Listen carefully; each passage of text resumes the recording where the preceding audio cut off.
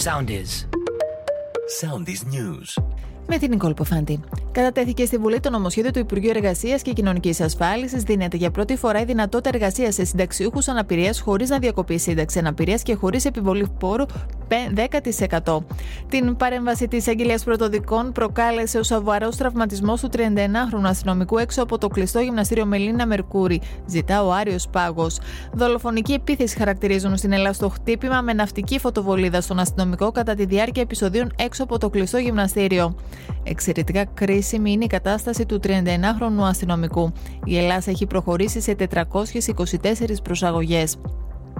Την ίδια ώρα αποφυλακίζονται 20 Κροάτες χούλιγκαν, έγιναν δεκτές οι αιτήσεις τους. Εντός της ημέρας αναμένεται να υπάρξει απόφαση και για άλλες αιτήσεις αποφυλάκησης.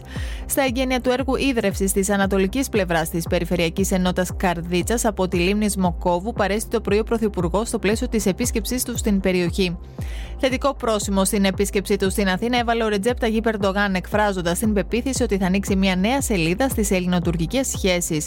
Θέλουμε να εστιάσουμε στη φιλία, είπε ο Τούρκος πρόεδρος, απαντώντας σε ερωτήσεις δημοσιογράφων στο προεδρικό αεροσκάφος κατά την επιστροφή του. Ο Βλαντιμίρ Πούτιν ανακοίνωσε ότι θα είναι υποψήφιος στις προσεχείς προεδρικές εκλογές της Ρωσίας. Ακολουθήστε μας στο Soundis, στο Spotify, στο Apple Podcasts και στο Google Podcasts.